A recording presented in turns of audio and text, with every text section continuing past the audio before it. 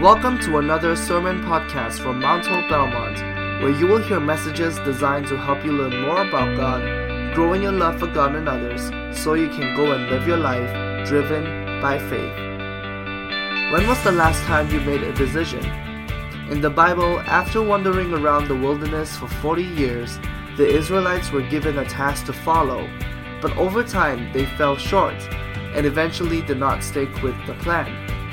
Doesn't this sound like our relationship with God? Some of us would say yes to God's decision, but we would eventually not stick with it. In the next few weeks, as we dive into the book of Judges, we hope you will enjoy the message as we find out how to make sure we stay on our task and not break the cycle.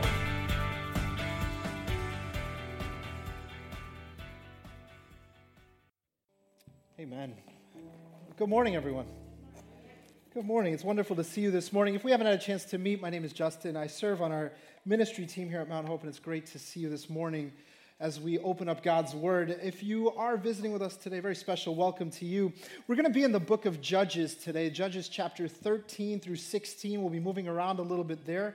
If you'd like to use the seat back Bible right in front of you, we'll be around page 213 and 14. So you might want to open up there in a second. If you are visiting or if you don't have a Bible of your own, please take that Bible. That's a gift of ours to you. Please take that home with you. And we hope that you're able to look through this book as we study it as well these weeks. Judges chapter 13 to 16 opens us up into the life of a man named Samson. And we're going to study his story a little bit today. Let me start with a question, though. How many of you like to have a snack right before you go to bed at night? I'm the only one that likes to live dangerously, I guess. So having a snack before bedtime is not a good thing. People tell you don't do that. I kind of live my own way at times, and I take big risks. So one of the things that I like to do is have a snack before bedtime, and sometimes I'll go downstairs to go get that snack and not turn any lights on. It's just, I don't know why. That's me being a dad, I guess. So I just don't turn any lights on.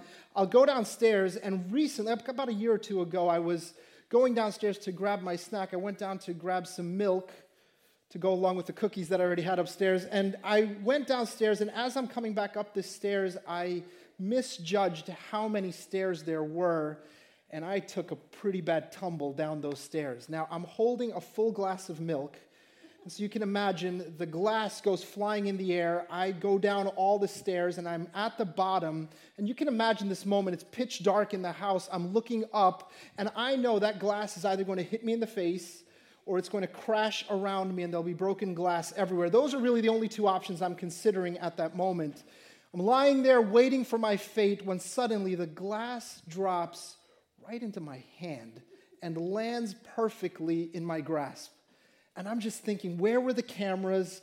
Who was capturing this heroic moment of mine when this glass fell perfectly into my hand? Now, here's the thing, though.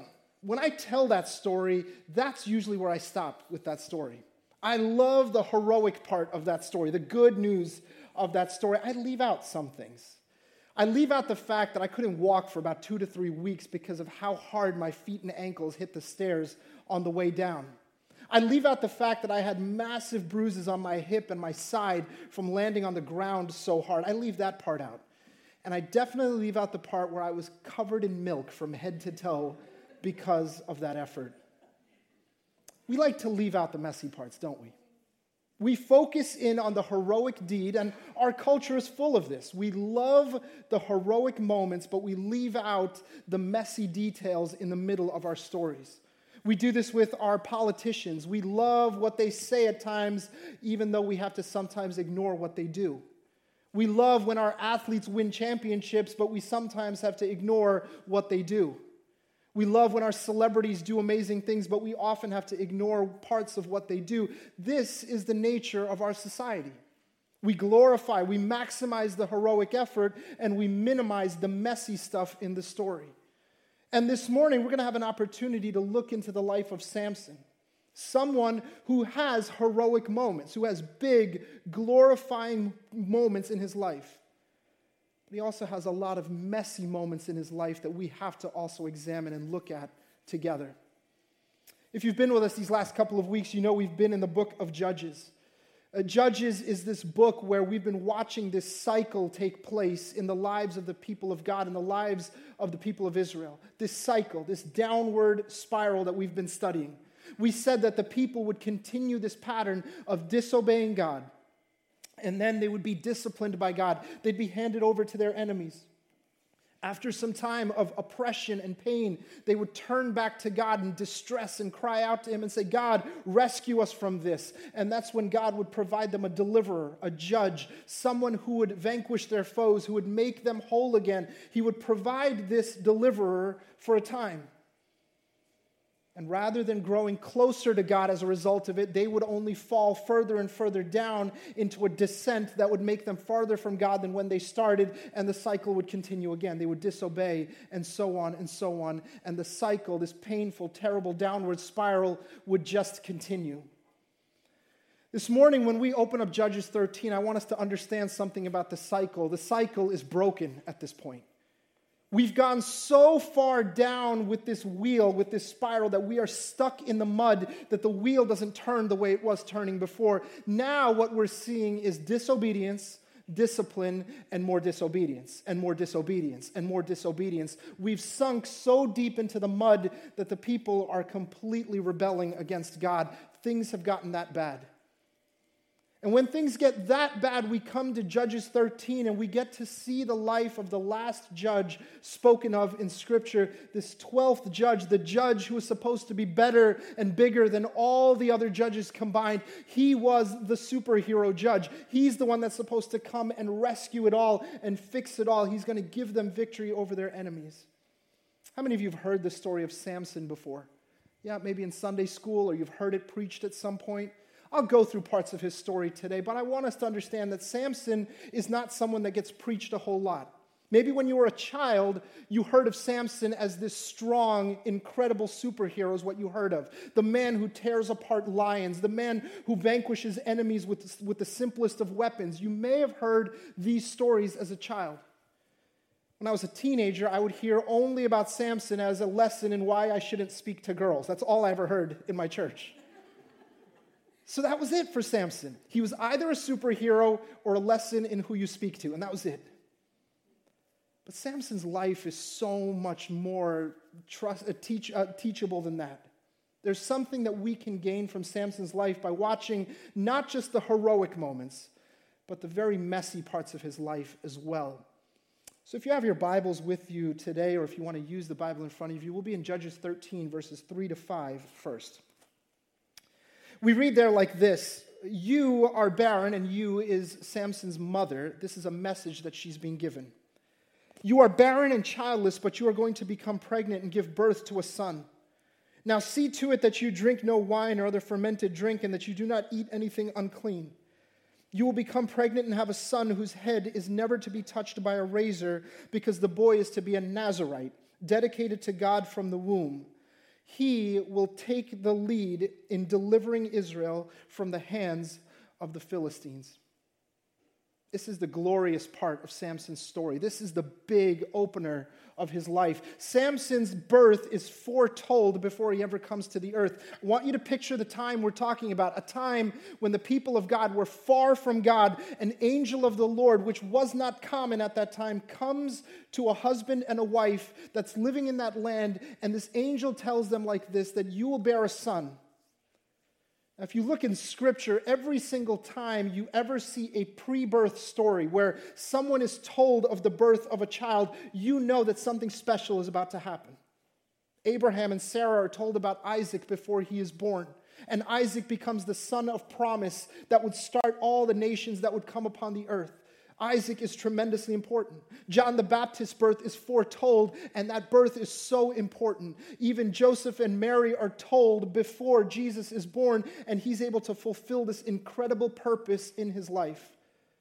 It's amazing because Samson has a pre-birth story, but out of all of them, Samson's the only one that doesn't ultimately fulfill the purpose that God had set him apart for. And this is important because a lot of us are born with potential, are born with this incredible gift and ability, and yet we don't get to see the outcome, the purpose for which we were actually set apart. Samson is set apart even before he is born. His mother is told even in her womb that Samson is set apart. There's this special vow that's given to Samson. It's called the Nazirite vow. This vow has 3 stipulations to it. Number 1, that he would never touch anything unclean. That's to set him apart from all of the other people like a priest would be. He's not allowed to touch anything unclean. Number 2, he's not allowed to drink wine or anything fermented. What goes into him was supposed to be clean. And number 3, no razor was to ever touch his hair. His hair was supposed to grow out long. And I'm sure you've heard over time that Samson's strength came from his hair. I want us to debunk that myth right now. That's not where his strength came from. The Bible tells us over and over again, his strength came from the Spirit of the Lord that was living inside of him, not from the hair that grew on his head. But he had these very 3 special vows that he had taken, special stipulations to his life. He was set apart at birth with this incredible potential to be the warrior, the ruler over Israel, and to lead them to victory over the Philistines. Amazing, amazing potential. Right around now in the sports world, we're going to hear about amazing athletes with incredible potential who are going to one day take over the NFL or Major League Baseball or basketball. We get to hear about them every year. They run faster than everyone else. They're stronger than everyone else. They can throw harder than anyone else. You'll hear about potential. But every year we'll also hear about those who never lived up to their potential. We call them busts. These people who were supposed to be amazing but never fulfilled their potential. Samson has more potential than probably anyone up to that point in Israel's history. A pre-birth story, incredible, incredible power, and it's all in one person. I think it's important to note, Samson's not just someone born with potential, he's also given incredible power.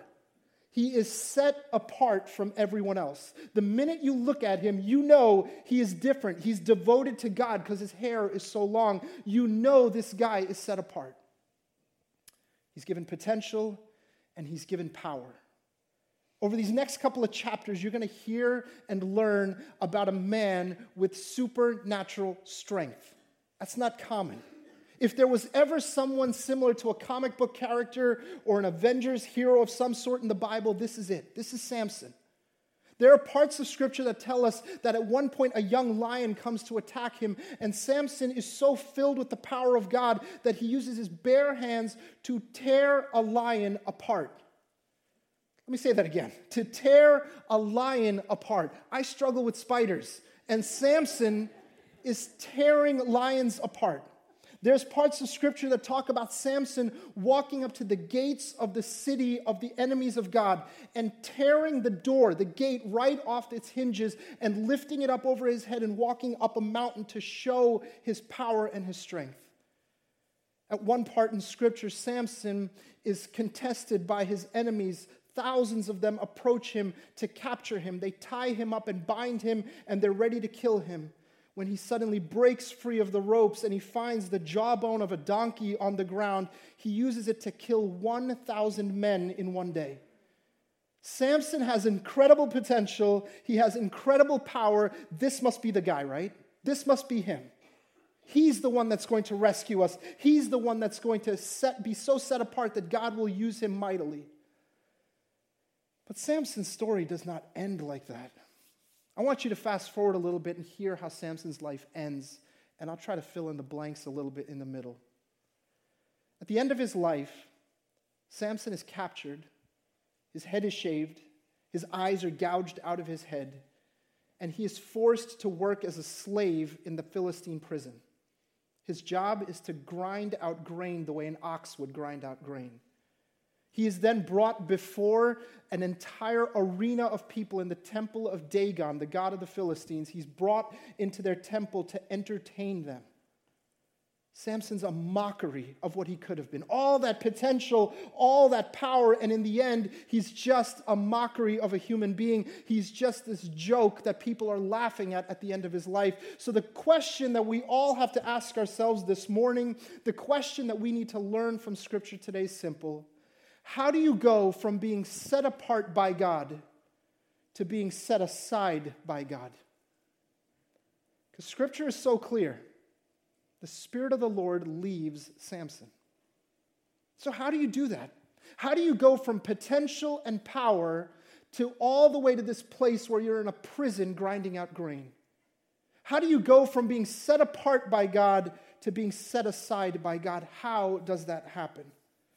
And this morning I want us to investigate two specific things, two messy parts of Samson's life that will help us understand this. And I hope as we go through this, we can all think in our own lives. You and I, who call ourselves followers of Jesus, are set apart by God with a purpose. And if you and I are not accomplishing that purpose in our lives daily, then maybe these two things could be the reason why that's not happening. It was the two reasons in Samson's life why it did not happen. Number one of the messy parts of Samson's life is that Samson chose his passions over his purpose. Samson chose his passions over his purpose.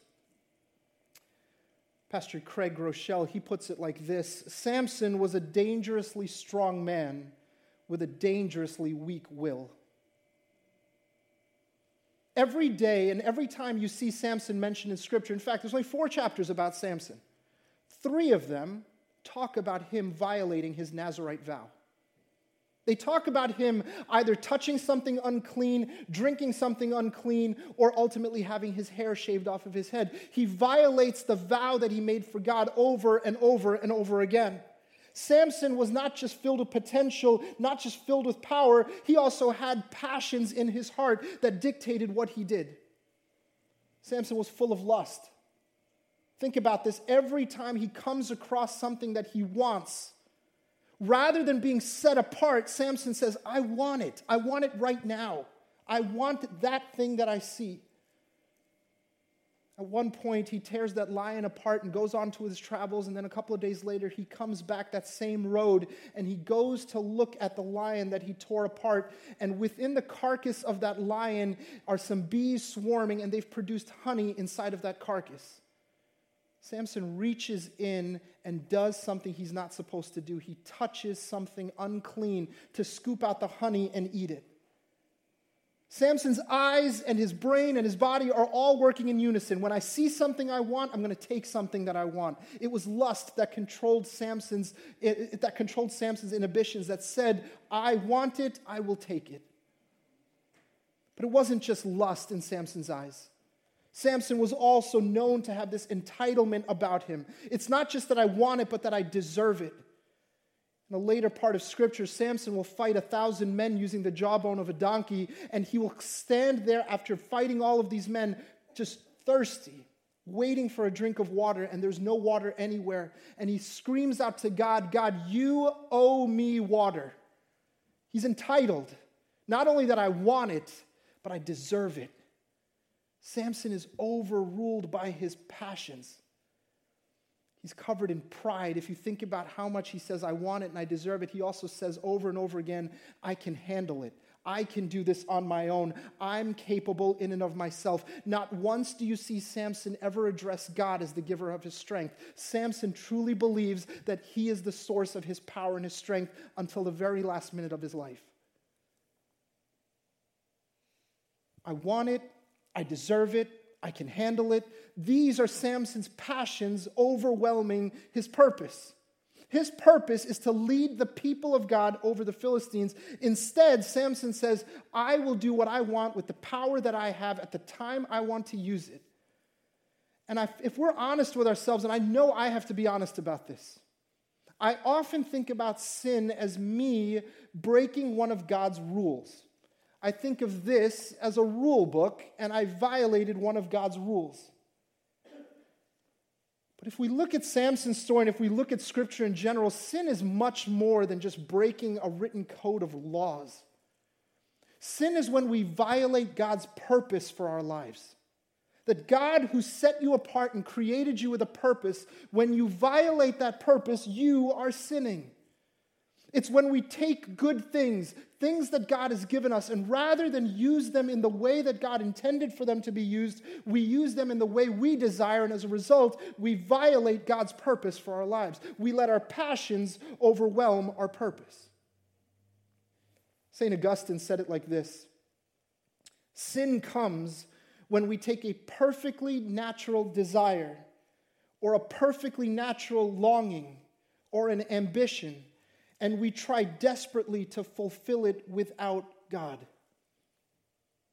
Samson did it with food and drinks. Samson did it in his relationships and with sex. Samson did it over and over and over again. His passion, the thing that was driving him, the I want it, I deserve it, I can handle it, that mentality overwhelmed the purpose that God had for him. But I don't think Samson just one day woke up and said, today I'm going to sin. Today I'm going to violate God's command. I think it was a slow process. In fact, we see he touches something unclean. He throws a party, a feast where there would have been a lot of drinking of fermented drinks, and he does that. And then he goes and he gets his hair cut. All of this was a process in Samson's life. Samson ruled over Israel for 20 years. I'm sure he did amazing things in those 20 years, but the Bible tells us about him breaking 3 of his vows, and that's really what it focuses on. How does sin work? How does temptation work? How do passions work? They don't often work in this immediate moment of changing us forever. It's often a slow process of turning us away from God. Many years ago, when explorers were first finding the Niagara Falls, when they wrote in their diaries about what they saw with the Niagara Falls and how amazing it was and powerful it was, they also noticed something they did not expect. They noticed birds falling off the falls. Now, how do birds fall off of the falls? That doesn't really make a whole lot of sense. Birds that can fly are falling over the falls. And over time, they realized something was happening. The birds were going for a sip of water at the top of the falls. That's a good thing. That's a nice ambition to have. They would go for a sip of water, but as they would stay there in that area at the top of the falls, as they would stay there, the cold, icy water droplets would splash up onto their wings and freeze their wings. And over time, over slow amounts of time, those wings would freeze up so much that they couldn't flap anymore, and the birds would fall over the edge of the falls. And this is how sin works at times. This is how your enemy, Satan, works at times. He doesn't need you to turn 180 degrees and march toward him. He needs you to turn 1 degree away and start walking in that direction. And in Samson's life, it was one day after another, walking 1 degree away from God over and over again over time when his passions overwhelmed his purpose. Now he's not focused on winning the battles for God. He's not focused on defeating the Philistines for God's sake. He's focused on himself. Watch, every time Samson uses his power, there's a specific connection to something he wants. He defeats the Philistines so he can marry a specific woman. He goes to destroy the Philistines at the end of the story so that he can get vengeance for his eyes, which were gouged out. Samson's so far from God over a long period of time, he forgot his purpose completely. And if we're not careful, this is something that can happen to us so easily. So number 1, Samson's passions overwhelmed his purpose. And I think the second mistake that Samson makes that we can make as well is that Samson made presumptions that overshadowed his purpose. He made presumptions that overshadowed his purpose. How many of you played outside as children? How many of you played outside? Yeah, a lot of us. I see some hands here. So when I was a child, it was relentless. If it was summer break, we'd go outside around 7, 8 o'clock in the morning, ride our bikes, play baseball, play basketball, play football, come in for a quick lunch, go right back outside again. It was this never-ending day outside. That's what we did. There was never-ending energy, too, because after a whole day of playing, I would come back inside only wishing I could play even more. There was nonstop energy. That's all we ever did. Now I fast forward to today. After I take a nap, I'm tired. And I ask myself this question, how does that happen? Because when I was a child, I could never see that. As a child, I assumed youth and energy would always be there. I presumed it would always be like this. But now I look and I think about how tired I get from the most mundane things. We make presumptions sometimes that can overshadow our purpose. We make mistaken assumptions about God and about our role in his plan. Samson did it over and over again. In fact, this is how Judges 16 verse 20 puts it. It's at a time when he meets a woman named Delilah. And you may have heard this story before. It's a cautionary tale in Scripture. You may have heard of Delilah. Delilah was a woman from the valley of Sorek, a woman who Samson fell in love with. And the Bible tells us it's one of the greatest betrayals in all of Scripture, that this woman that he loved would ultimately betray him for a price to his own enemies, the Philistines. And over a period of time and nagging and asking, Samson would eventually give away the secret to his strength to this woman Delilah, who would unveil it to the Philistines, who would ultimately be the end of Samson's ministry. And here's what Delilah says to Samson in Judges 16. Samson, the Philistines are upon you. This is after they'd cut his hair. He awoke from his sleep and he thought, I'll go out as before and shake myself free. And I want us to stop here for a second. Listen to the presumption in Samson's voice. I'll go out as before and shake myself free. Now, Samson had been walking away from his purpose for a long time at this point. And when his hair was cut, let's not make the mistake that the strength came from his hair. It was actually the final violation of his Nazirite vow is what it was. He was no longer set apart. The Spirit of God had left him, and Samson still believes, I can go out as before and shake myself free. That's the false presumption that he makes. And the very next words of Scripture say like this, but he did not know that the Lord had left him. He did not know that the Lord had left him. My friends, if we're not careful, this is the same path that we can go down.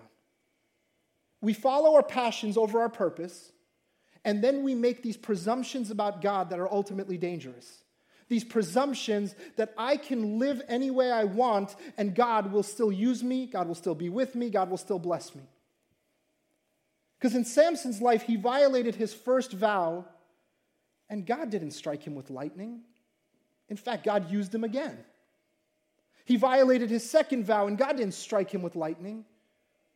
God used him again. And so for Samson, it became this connection that my gifts and the fruit of the Spirit are all connected. My gifts and the fruit, my gifts and the results are all connected. As long as I have this power, as long as I'm doing things that look Christian or look good, God is with me. God is blessing me. That's a dangerous presumption we sometimes make. God blessed me with a great voice. As long as I'm using it, God must love me. God blessed me with the ability to preach or to teach. As long as I'm using it, God must love me, and God must be so happy with me. It's dangerous to presume that just because we're using our gift, that God is happy with what we're doing all the other times. And we see it in Scripture, we see it in life every day.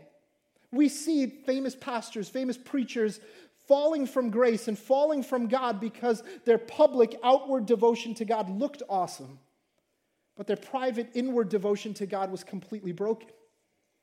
It's easy to presume that if God is using me, then he must be happy with me. And I ask us again to be careful of how our passions overwhelm our purpose, but be careful of how our presumptions can overshadow our purpose. I don't know about you, but every time I vacuum, I play a little game in my head. And I don't know if you do it too. Let me know if you do. If not, I'm sorry. When I vacuum, I play this game where I plug in the vacuum in one room, and I try to get to as many rooms as I can with the vacuum still plugged in that same room. How many of you do this? Good. There we go.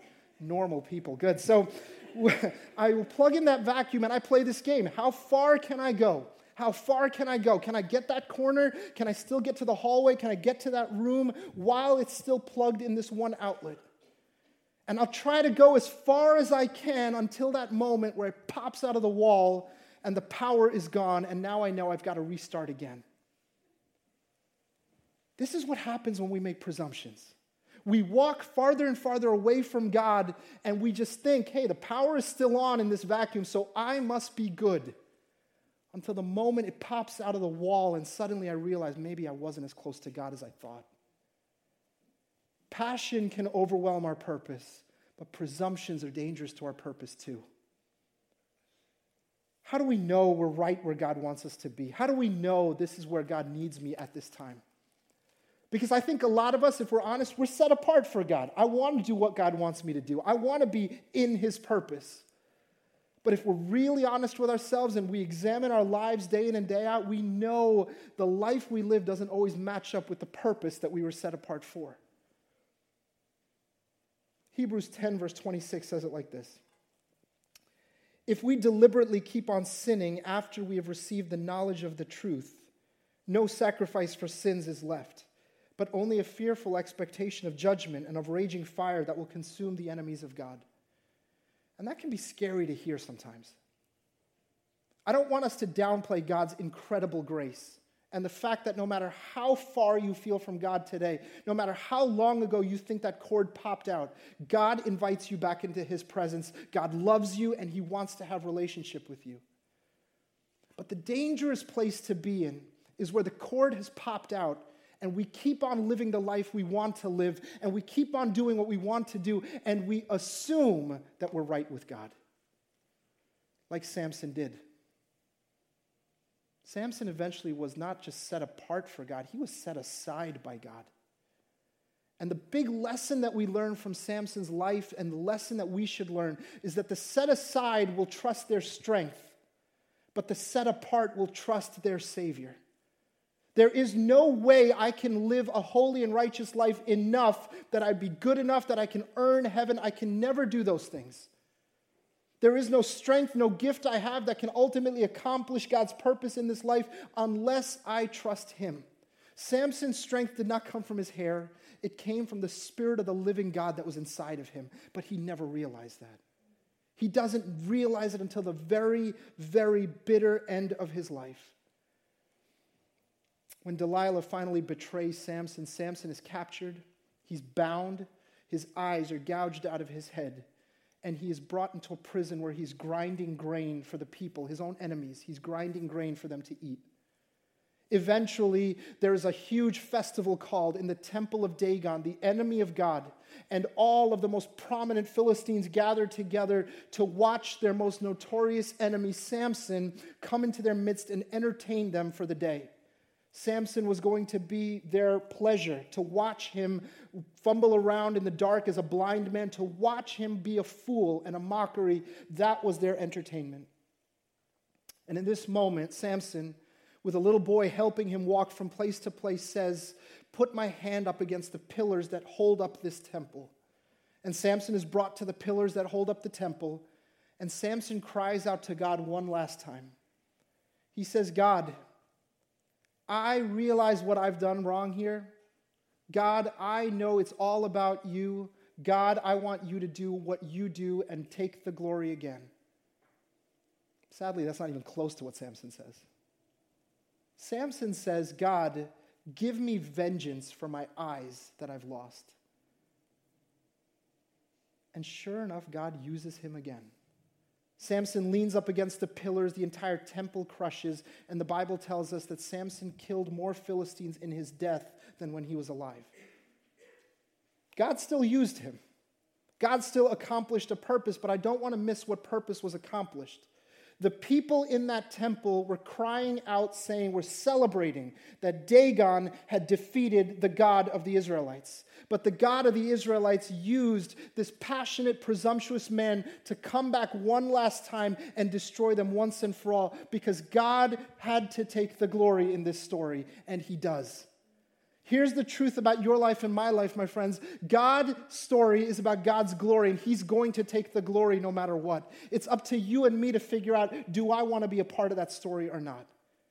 I want us to recognize this, that if God has called you, if God has set you apart, if God has given you a ministry that he's called you to, no one on this earth can take that ministry away from you.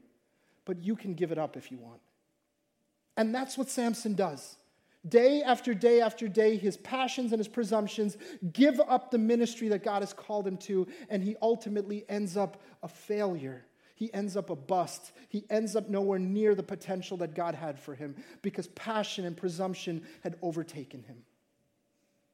As our worship team comes forward, as we prepare to close out this morning, the set aside trust their strength, but the set apart trust their Savior. You know, a few thousand years after Samson's story, the angel of the Lord would come to another woman and say that she would give birth to a child. that this child had more potential than any other child before, that this child would have passions but would overwhelm the passions with his purpose, that this child could have made presumptions but he would ultimately focus every assumption back to his father, that this child would be special and unique and given power and gifts beyond those around him. And this child would become a man who would perform miracles, would revolutionize the world. He would go to a cross and he would die for your sin and mine. He would be raised again from the dead. That child fulfilled his potential. And because of him, we have a purpose.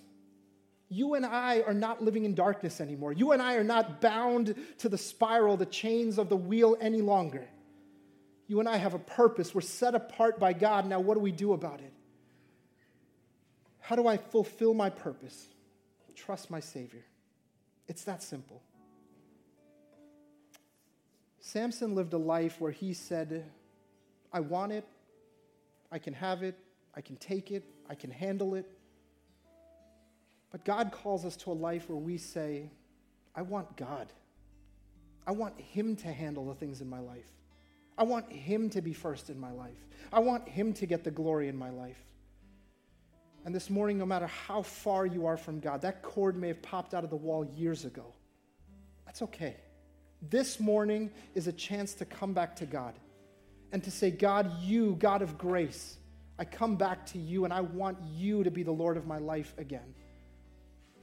I invite us to close our eyes and bow our heads this morning. I know there's some of us right now who are saying, God, I want to be used by you. God, I want to be the person that you call upon, the person who changes the people around me and the community I'm in. But I'm so overwhelmed by my passions at times that I'm far from you. I make presumptions about your grace that I can continue in sin so that grace may abound. I make these mistakes, God, but Lord, I come back to you this morning and I say, God, I want to start new with you. God allows you to replug in that cord this morning, to replug in with Him and to say, God, you are first in my life again. God, I remember the purpose you called me for, and I ask this morning that you would fulfill that purpose in my life. Heavenly Father, we just pray for your victory over these areas of our lives, the messy parts that we don't like to talk about, the messy parts that we never bring up publicly. Thank you, God, for this opportunity to come back to you. Lord, I just pray that in the week ahead, in the days ahead, we would be able to see those areas of our lives where we have clearly not let you be Lord. That we would overwhelm our passions with purpose in the days ahead. That we would see you clearly, Lord God, and step out in faith towards you. Thank you for your grace, Lord. Thank you, God, that the story is not done. That you are still writing my story. You're still writing everyone's story here. God, give us the ability to walk in purpose. In Jesus' name we pray. Amen. Let's rise to our feet. Let's sing and worship the Lord as we close this morning. Hey, thanks again for listening to the podcast from Mount Hope's Belmont location. At Mount Hope, we gather in Belmont every Sunday at 9 a.m. and 10:45 a.m., and in Burlington at 9 a.m. and 11 a.m. Each week that we gather, we do so to learn more about God, grow in our love of Him and others, and then we go to live lives driven by faith. If you live in the Burlington or Belmont, Massachusetts areas, we'd love for you to join us on a Sunday. You can learn more about us by visiting our website at mounthope.org, MOUNTHOPE.org, or follow us on Twitter or Instagram at MTHopeBelmont. Thanks again for joining us, and we look forward to having you listen again next week.